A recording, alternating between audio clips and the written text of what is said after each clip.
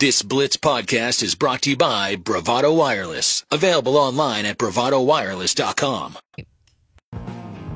All right, it's 3:26 here on the Blitz 1170. Thank you for tuning in on this Tuesday afternoon. My name is Jeremie Poplin. That is Colby Daniels, and we're going to hit up the hotline right now and welcome in a guest who it's been a while since I've had a chance to talk to, but he's former sports agent, NFL contract, salary cap expert, and writer. You can check out some of his cap articles at CBS Sports, cbssports.com. He is Joel Corry joining us here on the Blitz 1170. Joel, thank you so much for joining us this afternoon, man. How are you?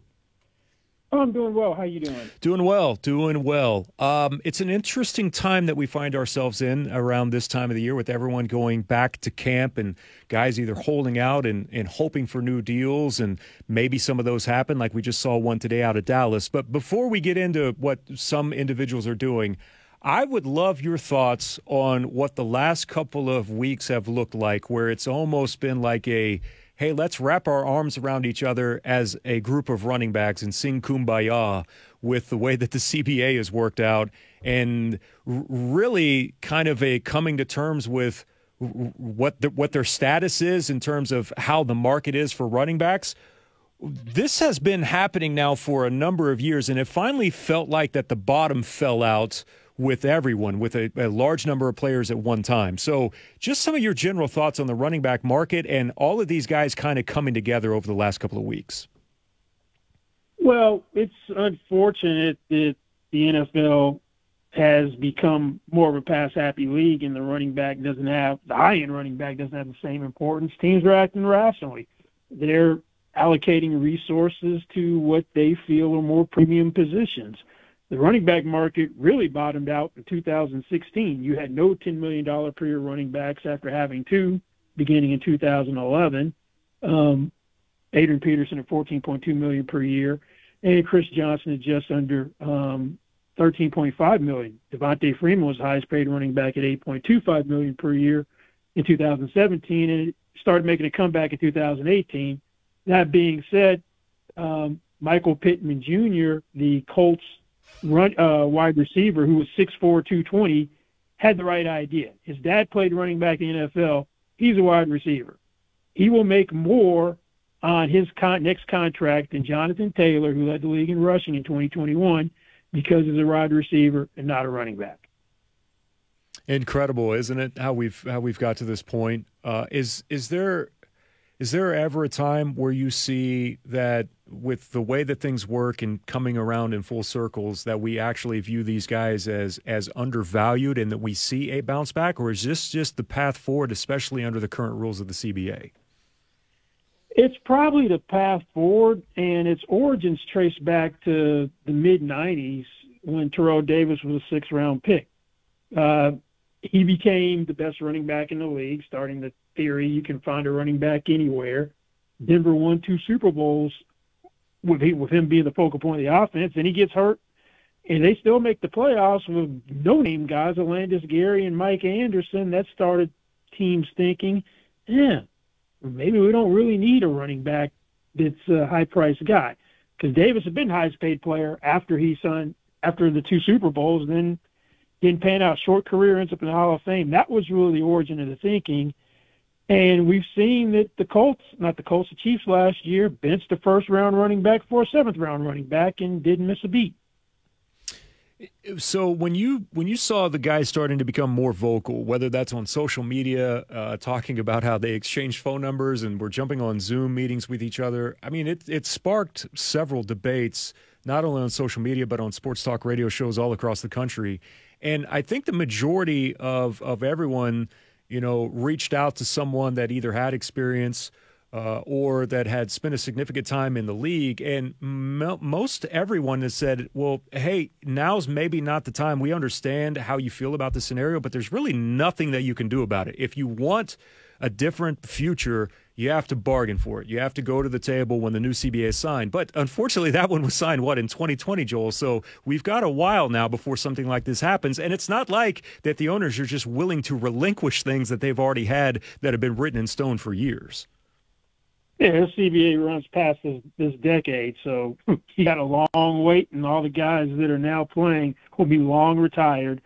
Yeah, hypothetically, let's say that the NFLPA pushes the league to do something for running backs. They're going to have to make a substantial concession, which will be to the detriment of players at other positions. So I don't see that happening. There's really running backs are caught between a rock and a hard place. There have been people who suggest they should organize a mass walkout. Yeah, sounds great in theory, but in practice, how's that going to work? You're going to have your guys, fringe guys, go, you know what, that's all well and good. You guys who are established, have your walkout.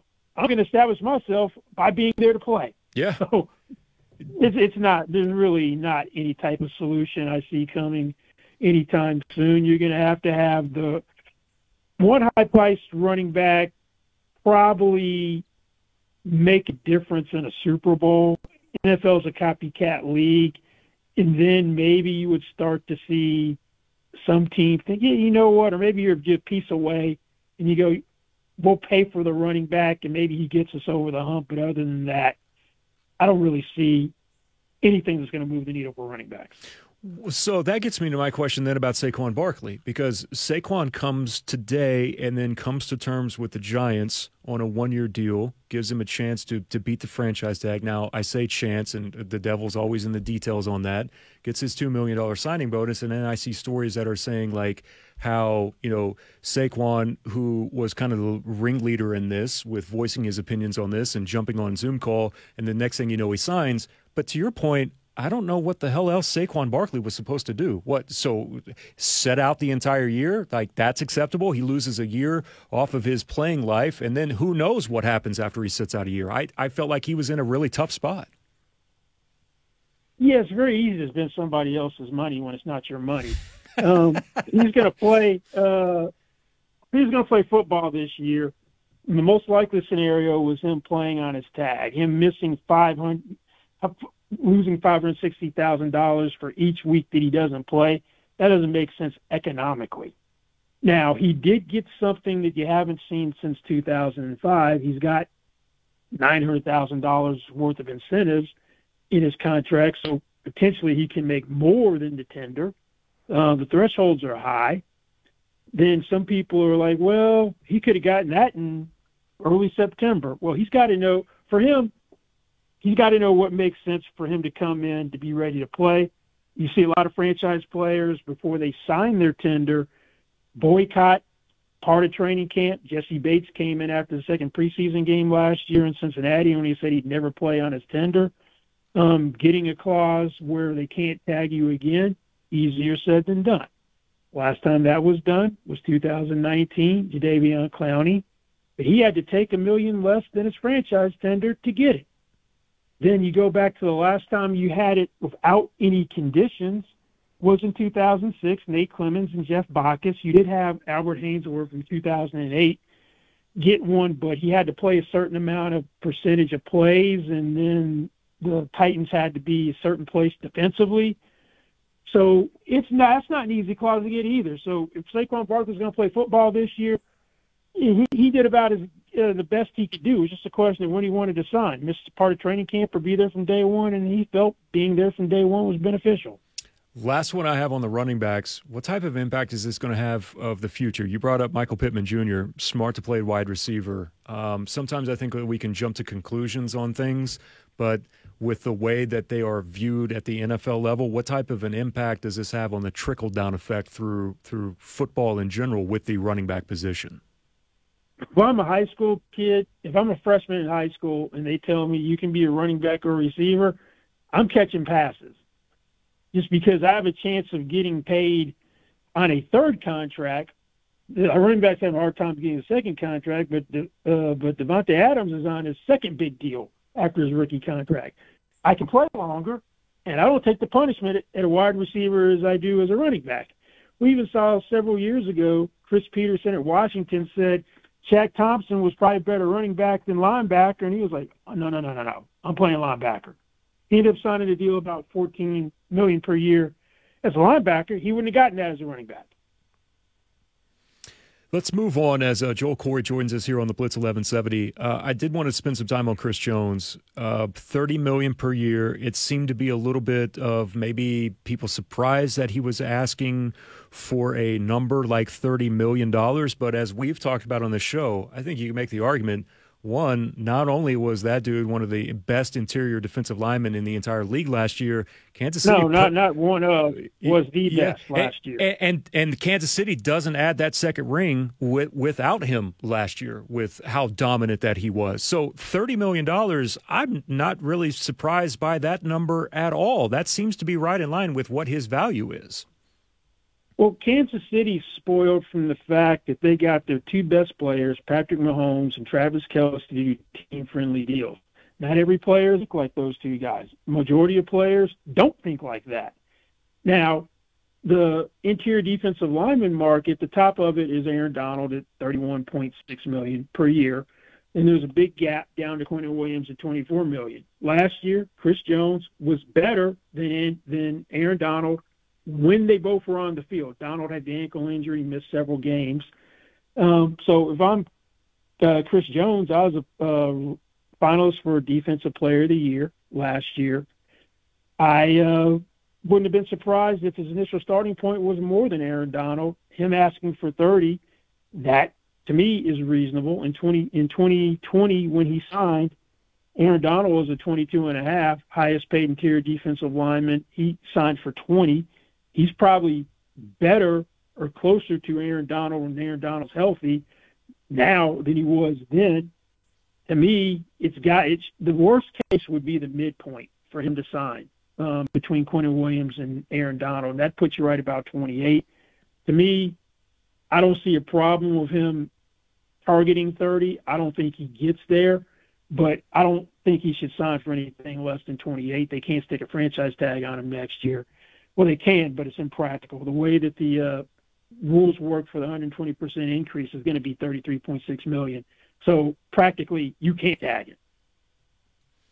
I'm curious what you think about Dalvin Cook's situation. The timing, obviously, for him is awful.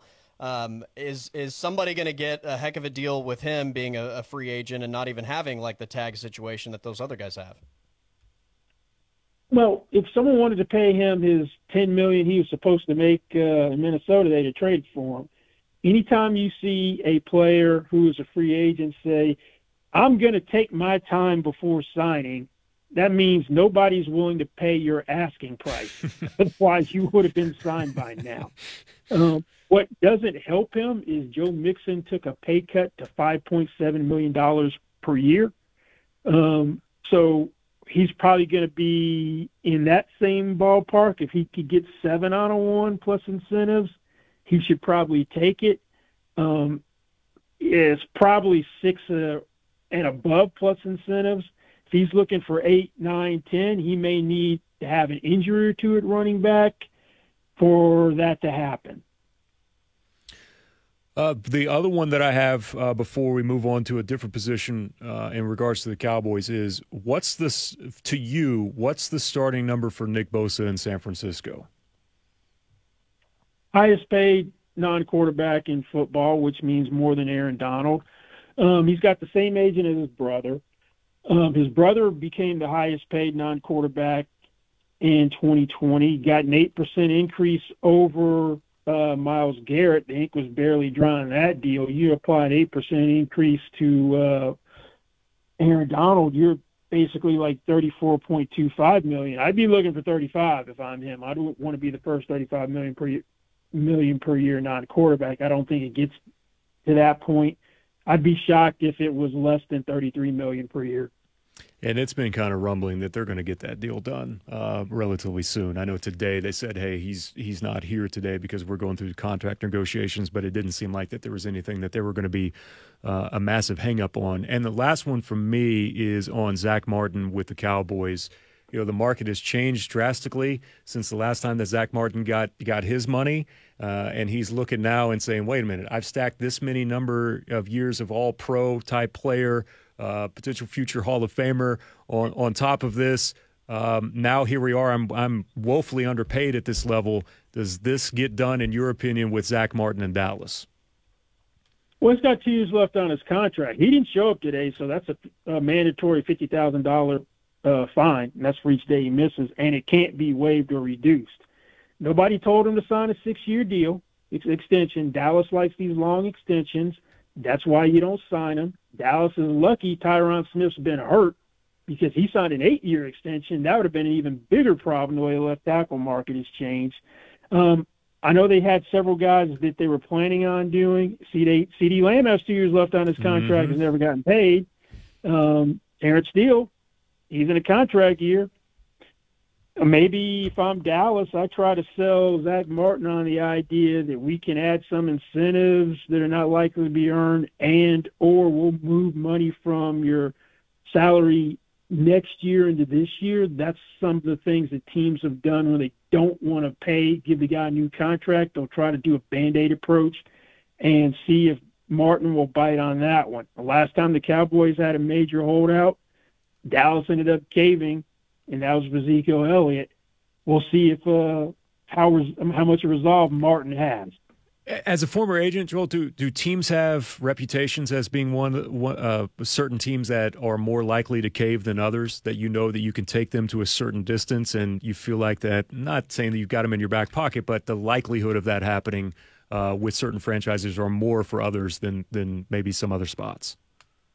Well, the 2020 CBA, pretty much, we have 2 guys holding out and incurring a $50,000 per day fine, Jones and Martin.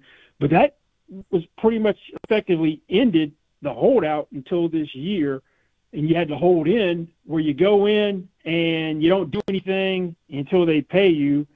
It's more you look at teams and it's like, this team treats this thing harshly.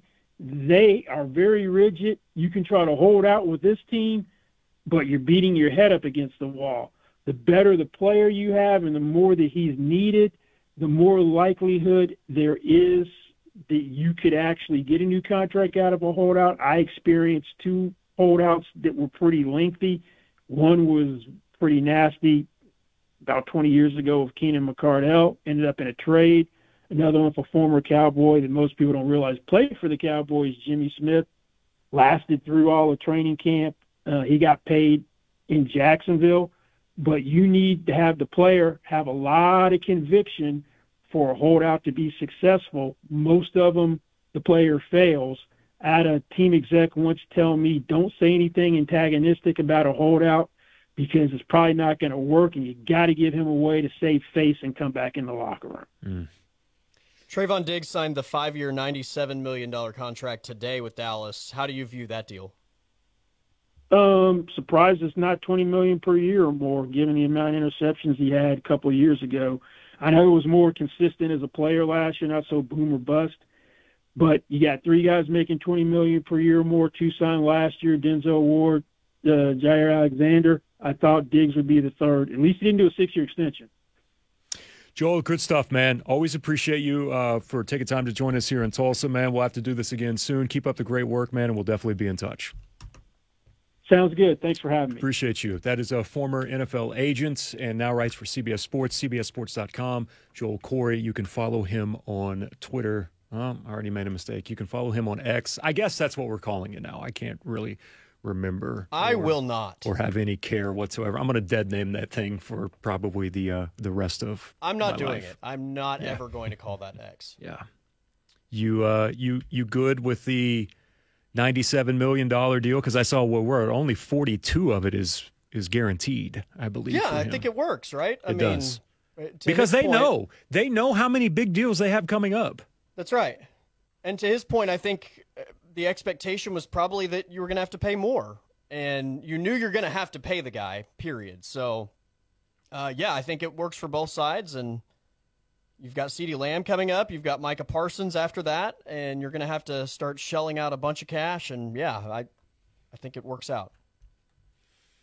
Trayvon Diggs in with a 5-year extension. Boy, he's right. Cowboys do love themselves some extensions, 5-6 years at a time, same way that they got Zach Martin. All right, it's 3:45 here on the Blitz 1170. We'll take a timeout. We're a tad bit behind, so we'll go ahead and combine here. Colby will take over the hosting responsibilities next, live from the Ike Chili House Studios, serving 4 generations of Tulsans since 1908. And don't forget, we're always streaming live at theblitztulsa.com and on the Blitz 1170 app. Thank you for listening to this exclusive Blitz 1170 podcast from Bravado Wireless.